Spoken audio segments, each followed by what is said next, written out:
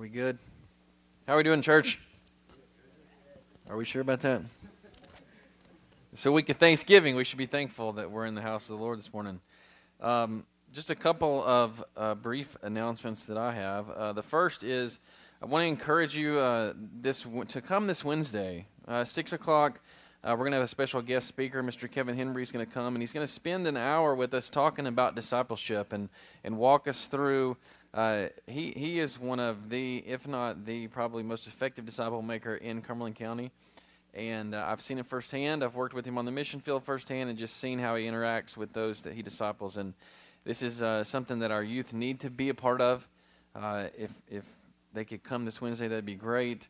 And adults as well, as we, I know we're doing some small group stuff, but as we attempt to branch out into, what does it look to really be a disciple? What does that really look like? And Kevin's going to be here and talk to us about that. I would highly encourage you to be here, and because we're not supposed to put any man on a pedestal, but man, he is the model in our own local area, and he works a normal job. He's a normal guy, no special training except the study of the Word of God. So please come this Wednesday at 6. Also, if you get a chance, it kind of ties in what we're going to talk with this morning, but we work at the Bread of Life Mission every first and third Friday of the month. This upcoming Friday is our time to be there. So if you get a chance to stop by, you don't have to do anything except smile and just be an encouragement to those people. They love to see anybody there that just a glimpse of, hey, somebody cares about me.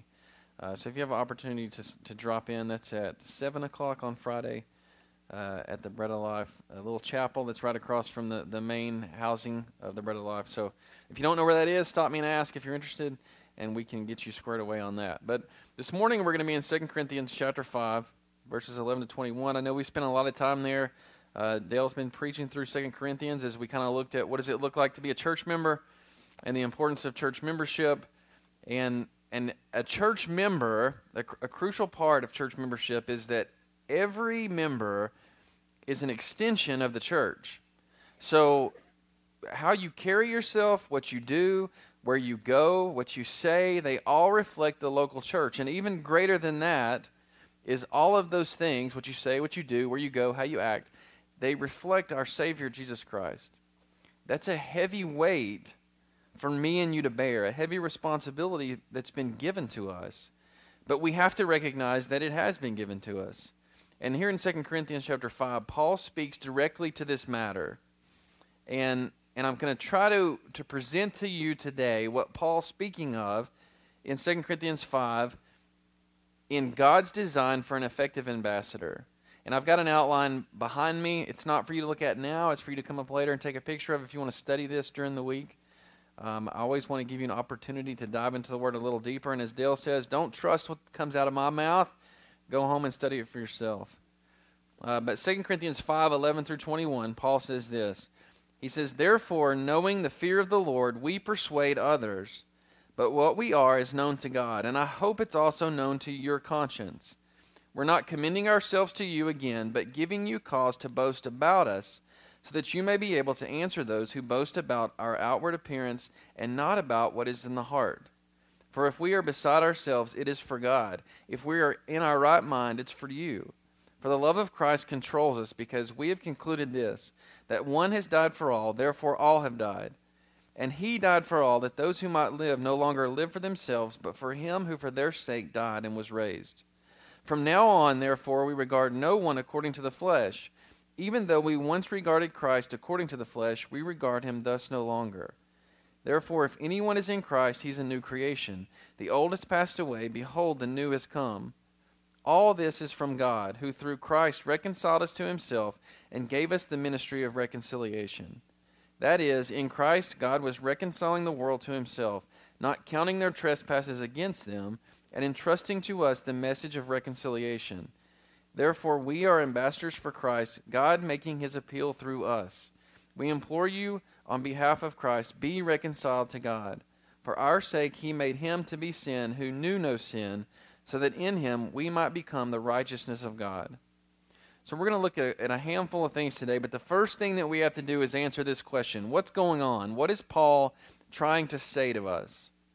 And all that Paul's doing in this passage, this is a very powerful passage, and all Paul's doing is he's trying to tell the Corinthians what he and his companions are all about. This is who we are, and this is what we're doing. He fears the Lord, and it drives everything that he does.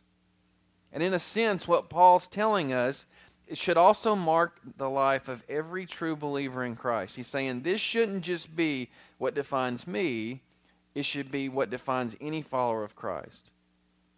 And so one thing I wanted to do is I want to paraphrase what Paul says here and what he's telling the Corinthians. If you've ever read The Message, it's a translation of the Bible, it's kind of a paraphrase. This would be Dave's message. This is what Paul, I believe, is saying here that maybe will speak a little clearer to you. He says, I'm not telling you all of these things to boast in myself. But what I'm telling you so you can set the record straight to those who ask you or who may have a different opinion of us. See, they don't understand our heart. They judge us based on the way we look, on our outward appearance, or the things that they deem that are important. But they're looking at us through a broken lens, because what really matters is God knows our heart, and I pray that you do as well.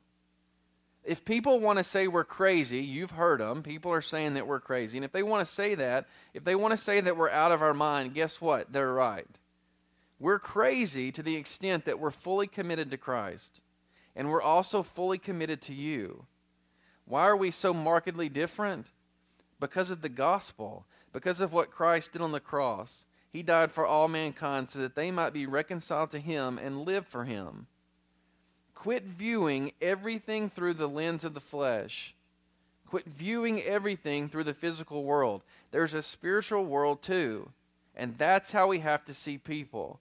You're either in Christ or you're not. Those who are, they're a new creation. They're completely new. Completely new. Their old life is over. Now you may ask, how is this possible? It's only possible through Christ's work on the cross that we can be reconciled to God the Father. And guess what? So can you. If you believe in Christ and follow Him. God hasn't charged us. Now this should speak to you directly, the church. God has not charged us to keep this news to ourselves.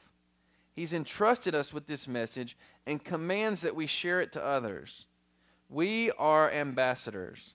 Representatives of Christ that carry His message of the possibility of a restored relationship with God the Father. Please don't view us as ordinary men with our own message. Instead, we carry the very message of God, not because we're special, but only because of what Christ has done on our behalf. That's what Paul's saying in 2 Corinthians 5:11-21. And three things to me stand out, and I think three things should stand out to you in regards to what is Paul saying. The first thing he's saying is our lives should be distinctly marked by a relationship with Christ. If I pledge to be a follower of Christ, my life should look different. And it shouldn't look just a little different, it should be distinctly different. And because of that, the second thing is the world should question us. Should question us. I have to admit to you, I am a sucker for, everybody has their own time and does things with their own time. I have been kind of taken aback a little bit as I've just kind of paid attention lately to the amount of time that people watch TV. And I know Dale bashed TV, and I don't say that negatively. I just catch myself thinking, am I the only person on the planet that if it's not a sports game is not watching television? I've never heard of that show. I've never heard of this show. I don't know who that actor is. I must be the only one under a rock that doesn't watch television. But that's not to say that I don't do different things with my time, right? And I'm a sucker for, I like to read news articles, and I love to read the comments. And that's a dark place that somebody should never go, but I can easily fall down the rabbit hole of reading comments. I like to get on my Twitter, and I like to read comments. And it would blow your mind. The world should question us. It would blow your mind if you went down that rabbit hole of certain government institutions want to shut church. Supreme Court just says that's unconstitutional in the state of New York. And it would blow your mind to follow that rabbit trail and see the number of people that think church should be closed because it's a waste of time and because it's a threat to us from a health standpoint now. what Paul is saying is correct. The world should question us. It should question the way we act. But guess what? The world's not going to question you. It's not going to question me if my life isn't distinctly marked by my relationship with Christ. If I look like everybody else, nobody's going to question that. I'm going to be normal. Paul's saying you're not supposed to be normal. And the last thing he says, I think, that stands out is he says we've been given a mission and we should strive to fulfill it at all cost. And the key to that is at all cost. You've been given the mission. It's not optional. You've been commanded. And you should strive to fill it regardless of the cost. And what's the mission? Well, the mission is we're called to be ambassadors of Christ. That's what Paul says. That's what Paul says he is. That's what Paul says the church is to be. So you have to ask the question, well, what's the role of an ambassador? What is an ambassador? All an ambassador is a representative or an extension of something that serves in an official capacity. You carry weight because of the one who has sent you. Not because of who you are, because of the one that sent you. So, for example, just doing a little research, the United States government currently has roughly 190 official ambassadors to other nations. Now, not all of those posts are filled. Some countries we don't talk to, but roughly 190 to 200 ambassadors to other nations. Each of those ambassadors are an extension of the President of the United States. Now, if you think about it, just common sense tells you the President can't be in 190 countries at once. He can't speak to the officials of 190 countries at once, okay, or just whenever they want to. So as a result, we've got an ambassador that speaks on behalf of the President. So word comes down from the President, from the executive branch, to the ambassador on this needs to be said, this needs to be done, and this needs to happen. And that's the mission of the ambassador. To see that what the president or the executive branch desires, to see that that's accomplished. That's what the ambassador is supposed to do. And Paul saw himself and every believer as serving in the same role on behalf of Jesus Christ. And so what's the mission? What's the specific mission? The desire of Christ was to reconcile all men to God the Father, to bring them back into a proper relationship with God. The mission of Christ was the cross. And his death on the cross that paid the penalty for all sinners. That's what made this mission for the ambassador of reconciliation to God the Father, that's what made it possible. And so now he's left it to the believer to share the possibility of this reconciliation. You are to go and to be a representative of Christ, to share that this is a possibility. You can be reconciled to God the Father. John 3:16. Everybody knows John 3:16, right? For God so loved the world. It doesn't say for God so loved some people. For God so loved the world. Christ's work on the cross was for all men. 100%, all human beings. But it was only effective for those who placed their faith in Christ. And Paul's main point is that there's a mission. This is the mission. As an ambassador of Christ, you are to fulfill the mission of reconciliation. So the main gist, the main point of what I hope we hear this morning from Paul is this. If we want to be effective ambassadors, there is no denying this is what you're called to be. And if you want to be an effective ambassador, what does that look like? We have to answer that question. What does it look like? So I think there's a list of a handful of things that we have to live out if we want to be an effective ambassador for Christ. First and foremost, an effective ambassador must know and embody what he represents. So the first thing is you have to know Christ. And hear this. I can't simply know of Christ. I have to know Christ. There's a big difference. 1 John 5:20 says this, and we know that the Son of God, Jesus Christ, has come and has given us understanding, so that we may know him who is true. And we are in him who is true, in his Son, Jesus Christ. He is the true God and eternal life. So what John tells us here is that Jesus came in the flesh, and he revealed spiritual truth to us. He revealed to us who God is, right? The Word in flesh, and dwelt among us. He revealed to us who God is so that we may be able to recognize him and have a relationship with him. So in other words, all that John says is, opportunity is there. You can know who God is. It's not a secret. Now, how valuable is that opportunity? Well, let's listen to Paul, because Paul answers that question. In Philippians 3, 8 through 11, he says, "Indeed, I count everything as loss because of the surpassing worth of knowing Jesus Christ my Lord. For his sake I have suffered the loss of all things, and count them as rubbish, and count them as trash, garbage, in order that I may gain Christ and be found in him. Not having a righteousness of my own, I can't do it, that comes from the law, but that which comes through faith in Christ, the righteousness from God that depends on faith. That why? That I may know him and the power of his resurrection, and may share in his sufferings, becoming like him in death, that by any means possible I may attain the resurrection from the dead." A few things here that Paul says have to grab your attention. Right out the gate, he says, I count everything as loss. How valuable is this opportunity to know who God is? I count everything else as loss. This is the supreme priority. Paul goes on to tell us that, listen, I've suffered. I have suffered. But remember, I count everything as loss. I'm willing to suffer to know who God is. That's how valuable it is. And the last thing he says is that I may know him and the power of his resurrection, and may share his sufferings, becoming like him in death, that why? By any means possible, I may attain the resurrection from the dead. How valuable is it? By any means possible, I'm going to find out who God is, so that I may attain the resurrection from the dead, so that I may be with him forever. Paul acknowledged that knowing Christ comes with a cost, something that even Jesus taught in the Gospels, right? But he considered a knowledge of Christ and a relationship with him to be of supreme value, far above anything else that he could possibly attain. So much value that, again, how is he willing to attain it? By any means possible, whatever it takes. How many of you, including myself, have ever uttered the phrase, have said the following: I'd do anything for blank? I've said that about food. I've said that about after we've lost about 5 games in a row just to win a game. I'd do anything if we could win a game.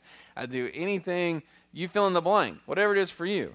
We've all been there. But how many of us have said the same thing when speaking about our relationship with Christ? I'd do anything to be closer to Christ. I mean, I'm guilty as charged.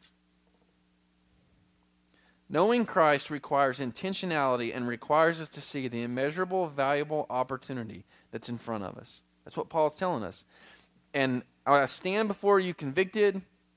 I think it's important that you know that the guy standing in front of you is as guilty as you are.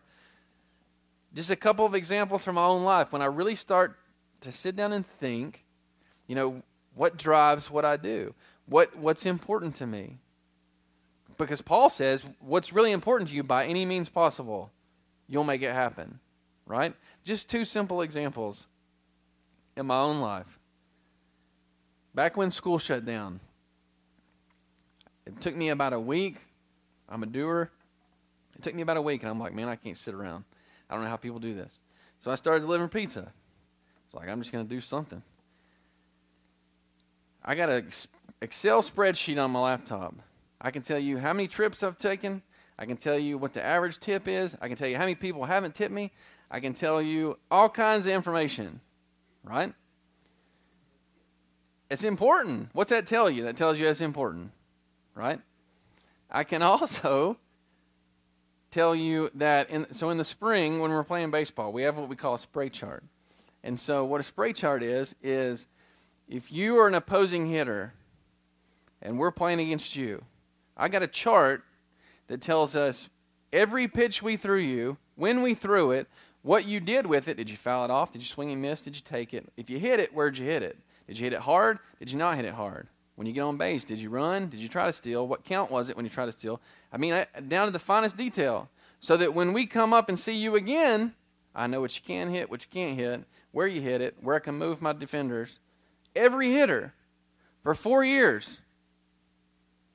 What's that tell you? It's important. When I look at those 2 things, my Excel pizza chart and my spray charts, and I compare those 2, How often I read my Bible? How often do I make notes when I read my Bible? Do I journal? I'm an awful journaler. All those little things. And again, what's that tell you? It kind of tells you a little bit about your heart. It tells you what's important to you. Because what's important to you, by all means possible, I will go down to the finest detail. I will drill down to the finest detail. Knowing Christ, I'm going to say this again, knowing Christ requires intentionality. And where you find intentionality in your life is where you're going to find importance, where you place your importance. If I'm going to be an effective ambassador for Christ, if you're going to be an effective ambassador, you have to know Christ. But that's not it. I also have to live Christ. An effective ambassador lives in a manner that's supportive of his mission. I can't live counter to the mission and expect the mission to be successful. If I'm an ambassador to China and the president wants me to get something done, and I know that A, B, and C offend the Chinese. Well, if I walk into a room and do A, B, and C, I can't expect this to go well. I can't expect to be able to accomplish whatever it is that the president wants me to accomplish. I've got to live in a way that's supportive of the mission. If we go back to that passage in 2 Corinthians, Paul says this, he says, "For the love of Christ controls us, because we've concluded this, that one has died for all, therefore all have died. And he died for all, that those who might live no longer live for themselves, but for him who for their sake died and was raised." It's the love of Christ that served as motivation for Paul's ministry. Christ died as a substitute for the sins of those who believe and follow him, and that should motivate me, that should motivate you to live for Christ just like Paul did. I want you to hear this. If you're a note taker, write this down. The death of Christ is more than a fact to be believed. It demands a lifestyle that needs to be lived. The death of Christ is more than a fact to be believed. It demands a lifestyle that needs to be lived.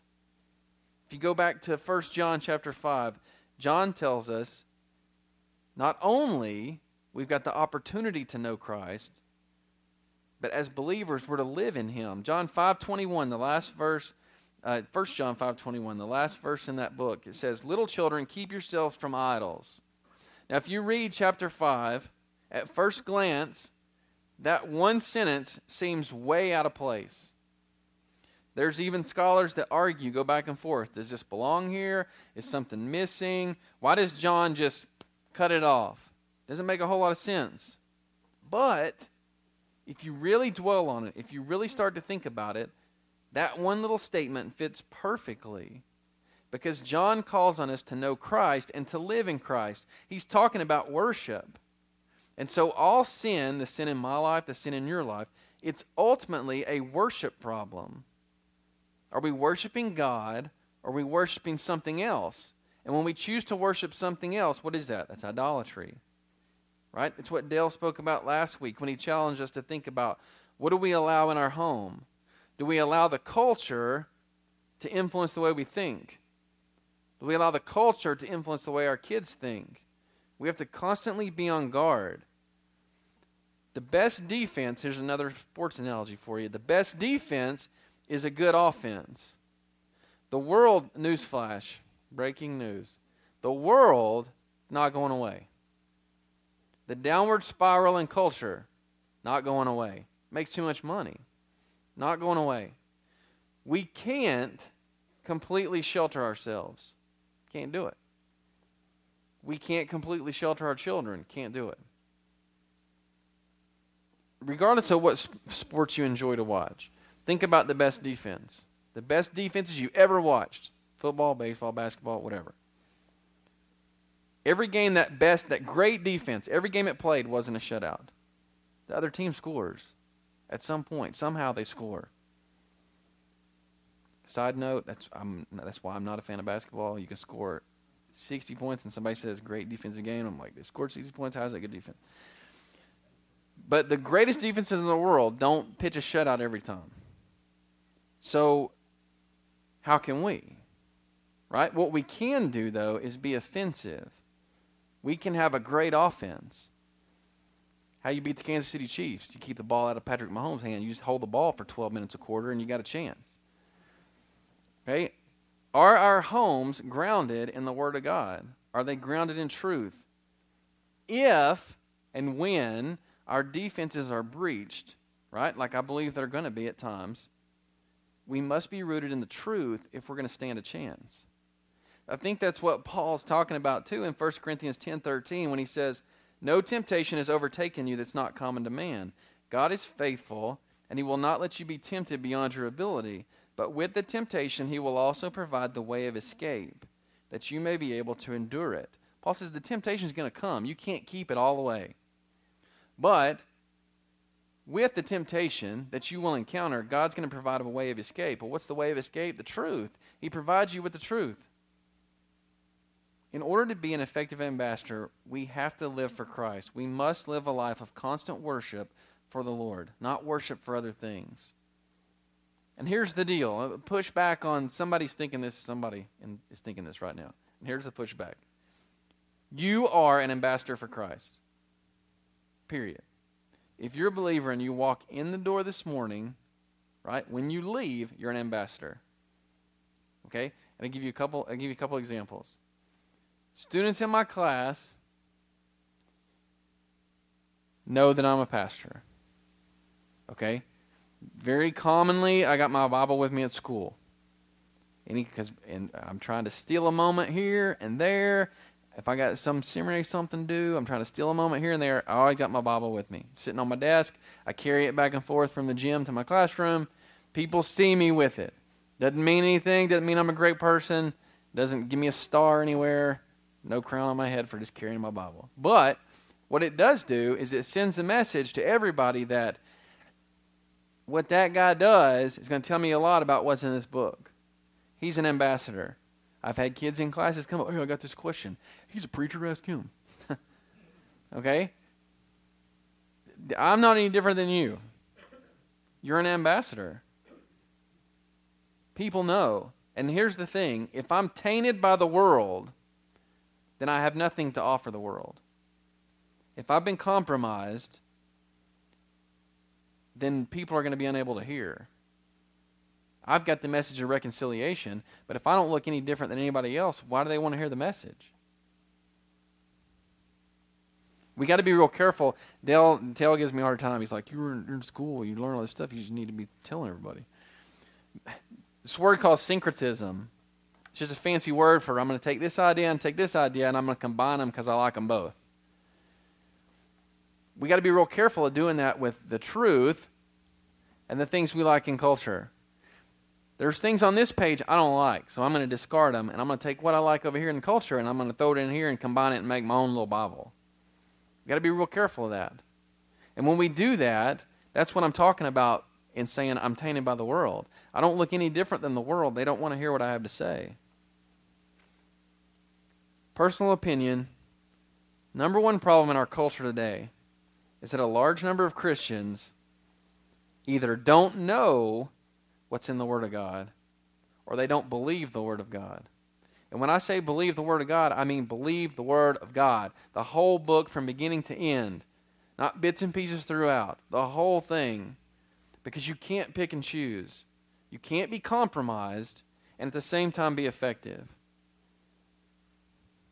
Again, the death of Christ is more than a fact to be believed. It demands a lifestyle that needs to be lived if you want to be effective. An effective ambassador also must know who he's sent to reach. If I'm sent from the president to go somewhere, I need to go where the somewhere is. I need to know those people. I need to know all about them if I'm going to accomplish the mission. Acts 1:8 says this, but you will receive power when the Holy Spirit has come upon you, and you will be my witnesses in Jerusalem, in all Judea and Samaria, and to the ends of the earth. Jesus is not a secret. He tells us this is who you're supposed to reach. This is where you're supposed to go and be an effective ambassador for me. And we have to understand that. But what's Jesus talking about? We fielded a handful of questions. You walked in last week, you saw these pictures on the wall. Filled in a handful of questions like, why in the heck do we have a picture of Crossville that says Jerusalem? And where are all these other places? And I didn't know Tennessee was also called Judea. Like, I don't understand what's going on. Here's what you need to know. The first thing that you need to know, and I hope you would take to heart, is everything we do here has a purpose. Everything. Everything. While the Gospels don't give us a full account of Jesus' life, right? You don't get a day-by-day diary from birth to death.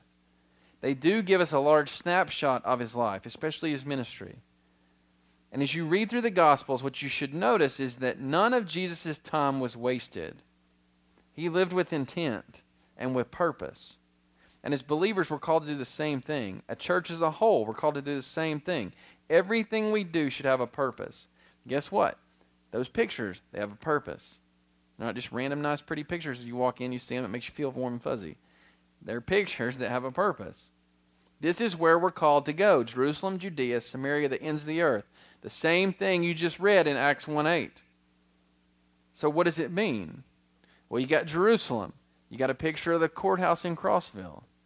Right? This is your immediate setting. That's Jerusalem. When Jesus was speaking to the disciples, Jerusalem was where they were. Their immediate setting. Right? This is where you are, where you spend the vast majority of your time. The people that you interact with on a daily basis live here. People you know are here. You're to be a representative of Christ where you are, where you live. That's your Jerusalem.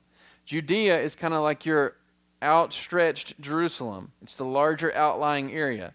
It's real easy to think about that in terms of Tennessee. That's the state you live in. There's 50 states in this great land. You live in Tennessee. All right? People move about now more than they've ever moved about in the history of the world. All right? So think about Tennessee. Think about how many times you've been to Knoxville, Chattanooga, Nashville. You're going to Target here. You're going to Target there. You go wherever you go, Co-op, Rural King, whatever it is in all these different towns. Those are opportunities for you to be an effective ambassador for Christ. It's not just in Crossville. It's in Judea, your larger scope of things as well. Then you've got Samaria. Here's the real tricky one. It's real easy to think about Samaria as your enemies, right? During Jesus' time, Samaritans were heavily looked down upon. I mean, I wasn't alive, but I can imagine kind of maybe a good example was racial issues that we had in the 50s, 40s, 50s. That's Samaria, right? I don't talk to that person because of the way they look. To the extent that in Jesus' time, if I've got to go from point A to point B and Samaria is in the middle, we go around. It may take us extra days, but I ain't walking through there. Okay? That's how much they despise the Samaritans. But I want you to think about your Samaria this morning as the following. Who do you not like? Who doesn't fit neatly into your socioeconomic demographics? In other words, the crew you hang with that has about the same amount of money you got. Who falls outside of that scope? Here's another one. Who do you perceive to be a threat? That's your Samaria. You've been called by Christ to be an ambassador to all of those people. It's not optional. You don't get to walk around Samaria. If we're not reaching out to them with the message of reconciliation, then we fail to be an effective ambassador, period. So the question is, who fits into these categories that you need to reach out to? A lot of times we're hindered because it's outside of my comfort zone. I mean, the mission is a great example that I mentioned earlier. Yeah, there's drug addicts at the mission. Do I want my kids hanging out with drug addicts? No. But I ain't dragging the guy back to a birthday party with my kid. I'm going to the mission to give him the gospel. And if I can help the guy, then I'm going to help him. Because it seems awful ironic for the church to stand back and talk poorly about the drug addict when I've got the cure to the drug problem and I'll take it to him. I got to get outside my comfort zone, and that's your Samaria. The last is the ends of the earth. That's a picture of Zambia, where we've been, which literally is the ends of the earth. If you consider from here how long it takes to get there. That's a big part of this church's mission, right? Is missions, and especially international missions. We're called to share the gospel with the world. Here's a few things for you to think about on that front. How can I effectively support that call? Okay? I'm going to throw a couple things at you. One, Ray went to Peru. If Ray can go to Peru, you can go international missions. Okay? You can do it. Second off, if for some reason I can't, then how am I best equipping those that can go? And here's a third one that you don't ever think about is, how can I be effective with international missions in my Jerusalem? Because people from all over the world come through Crossville. And if I have an opportunity to share the gospel with somebody from outside of the United States of America that happens to come through Crossville, Cookeville, and they go, I've had an impact on international missions, and I've never left Crossville. So you can affect the ends of the earth even where you are right now. The second thing is, right now the door is closed. I don't want to be doom and gloom. I've read some things that seem to indicate that the door may be closed for a long time, if not completely, for all time, until Jesus comes back. I don't know what's going to happen. But we do know that right now the door is closed. So while the door is closed, am I focused on my Samaria? Because that door may be as open as it's ever been. And while the door is closed, here's the third thing. While the door is closed, what am I doing to be ready to go when the door opens? Or am I going to spend another six months getting ready because, oh, guess what? It's open. Now let's get ready. No, we're supposed to get ready now while the door's closed. To be an effective ambassador, I got to know who I'm sent to reach. And Jesus didn't leave any doubt in who we're sent to reach. Two other quick points. To be an effective ambassador, I got to know where my authority comes from. There's a temptation to ignore your role as an ambassador, and it's real, right? The stakes are high. It can be easy to dismiss that responsibility. I don't want to get out of my comfort zone. But we got to realize that often this temptation, it comes from a failure to understand my authority. I'm not good enough. I don't speak well enough. I don't think I can do that. That's not what Acts 1:8 says. It says, but you will receive power when the Holy Spirit has come upon you, and you will be my witnesses in Jerusalem, in Judea, Samaria, and to the ends of the earth. I want you to really take note of what Jesus is saying here. He's talking. Who's he talking to? He's talking to his disciples. Okay? Now, his disciples have been with him essentially daily for the past 3 years. For 3 whole years, I've been with Jesus day in, day out. He taught me everything I needed to know to be effective. And yet, what does Jesus recognize here? Hey guys, you're not up to the task. You're not ready. That should be encouraging to you. Because if they were with Jesus every day for 3 years and they're not ready, it's okay for me not to be ready. But, what does Jesus promise? He says, you're not ready until you receive power from the Holy Spirit. If we try to do the work of an ambassador in our own strength, guess what? We will fail or we will quit. Because guess what? You can't do it. Because you're not up to the task. You're not qualified. But the good news is, you got the Holy Spirit. If I'm a believer, I got the Holy Spirit. And guess what? All of a sudden, now I am up to the task. Now I am qualified. Because it's the Holy Spirit that gives me the power to do it. A couple of things that I think we have to remember. Many times in Scripture, God asks me to be faithful. That's it. He asks you to be faithful. And we take that out of context and we put way more pressure on ourselves than we ever should. He asks you to be faithful. He doesn't hold you responsible for the outcome. He's got that covered. He just asks you to be faithful. Deuteronomy 6 is a great example. It talks about raising your children. It talks about speaking about it as you go all the time. But it never says in Deuteronomy 6, hey, by the way, if your kid turns out to be a hoodlum, you fail. That's not what it says. It says, just be faithful in what I ask you to do. And our role as an ambassador is no different. My job is to be faithful to the task that I've been given. The second thing there is that as a believer, I am indwelt with the Holy Spirit. He is constantly speaking. But am I hearing? Am I putting myself in a position where I can hear the Holy Spirit? It comes back to, what am I worshiping? What am I allowing in? What am I allowing to consume my time? The Holy Spirit doesn't stop speaking. You just stop hearing. The last thing is, as an effective ambassador, I have to rely on the sovereignty of God above all. Jeremiah 32:17 says, Ah, Lord God, it is you who made the heavens and the earth by your great power and by your outstretched arm. Nothing is too hard for you. I can't be an effective ambassador? Oh, really? It says right here, nothing is too hard for God. Ephesians 1, 4 through 6. Even as he chose us in him before the foundation of the world, that we should be holy and blameless before him. In love, he predestined us for adoption to himself as sons through Jesus Christ, according to the purpose of his will, to the praise of his glorious grace, with which he has blessed us in the beloved. Newsflash, nothing's too hard for God, and he has chosen you. He has chosen you for the tasks that he has given you. Those two verses, along with everything else that we've talked about this morning, should be all the motivation that you need to strive to be an effective ambassador for Christ, because you've been chosen and nothing's too hard for God. It's interesting. I don't know if we're in the end times. I don't know. But I can tell you that it's very interesting that I've been asked that question by more people in the last 6 months than I have in my entire lifetime. Here's what I do know. God is faithful and he's in control of all things. He's chosen you to be his ambassador. There's nothing greater that you can share with others than the message of reconciliation that Paul speaks of.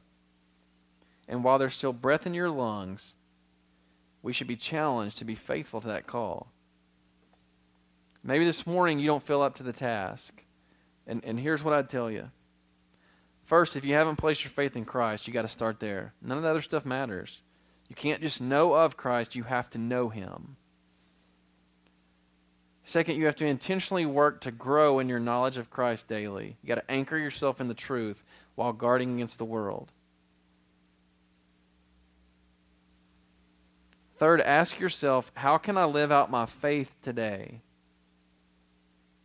Too often in life we get bogged down by the big picture. Example I use in class all the time, teaching health. I got 2 guys that want to lose 52 pounds this year. Okay? I just saw her face. Okay, exactly. 2 guys, they do the same thing. Into week 1, this guy loses a pound. Into week 1, this guy loses a pound.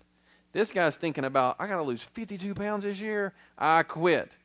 This guy's thinking, I got to lose a pound this week. Pound, dominate. Next week, let's go. Guess what? After a year, he's lost 52 pounds. This guy's probably gained 20 more. Why? Because he got the wrong perspective. If I'm looking at the big picture, it's easy to get swallowed up and I'm going to quit. But it's real simple for me to ask, how can I live out my faith today? What's one simple task that I can do today to be an effective ambassador for Christ? The more that you seek to know Christ, the more you're going to hear from the Holy Spirit, and that's where your power comes from. Fourth, step out of your comfort zone and into your Samaria. And lastly, trust that your faithful God will be faithful. That's probably the biggest one of them all. Just trust that your faithful God will be faithful. He's in control. There's nothing outside of his control, and he's chosen you. You are called to be an effective ambassador for Christ. Whether you asked for it or not, the second you place your faith in Christ, you're an ambassador for him. You walk out of here, you're an ambassador for him. And the news is, the world out there desperately needs to have effective ambassadors in their presence. So this week I want to challenge you to ask yourself that question every day. How can I be an effective ambassador today? How can I live out my faith today? So that a lost world can see Christ that they desperately need to see. Let's pray. Lord, we thank you for today, the opportunity that we have just to gather before you as a church. Lord, I thank you for all these people. May I ask you just to encourage them, to let them hear the Holy Spirit, to let them know that that's the power that you have given them so that they can be an effective ambassador, that they can step out of their comfort zone and be willing to reach their Samaria, be willing to reach those that you have placed in front of them. Lord, there's no coincidence in you. And we've got a large number of people in this room today that will be dispersed this week into a lot of different areas. And you will place people in their path for a purpose. And Lord, there's never been a greater time for the church to be the church than today. There's a world that is terrified, living in fear, and we have the hope. Lord, I pray that we would cling to you, that we would be intentional about growing closer to you, and seeking opportunities to serve you every day. I pray that you would bless this food in our time of fellowship, Lord, and we just thank you for all that you've done on our behalf. In Jesus' name I pray. Amen. Please stay and eat. And come Wednesday, listen to Kevin. You will not regret it.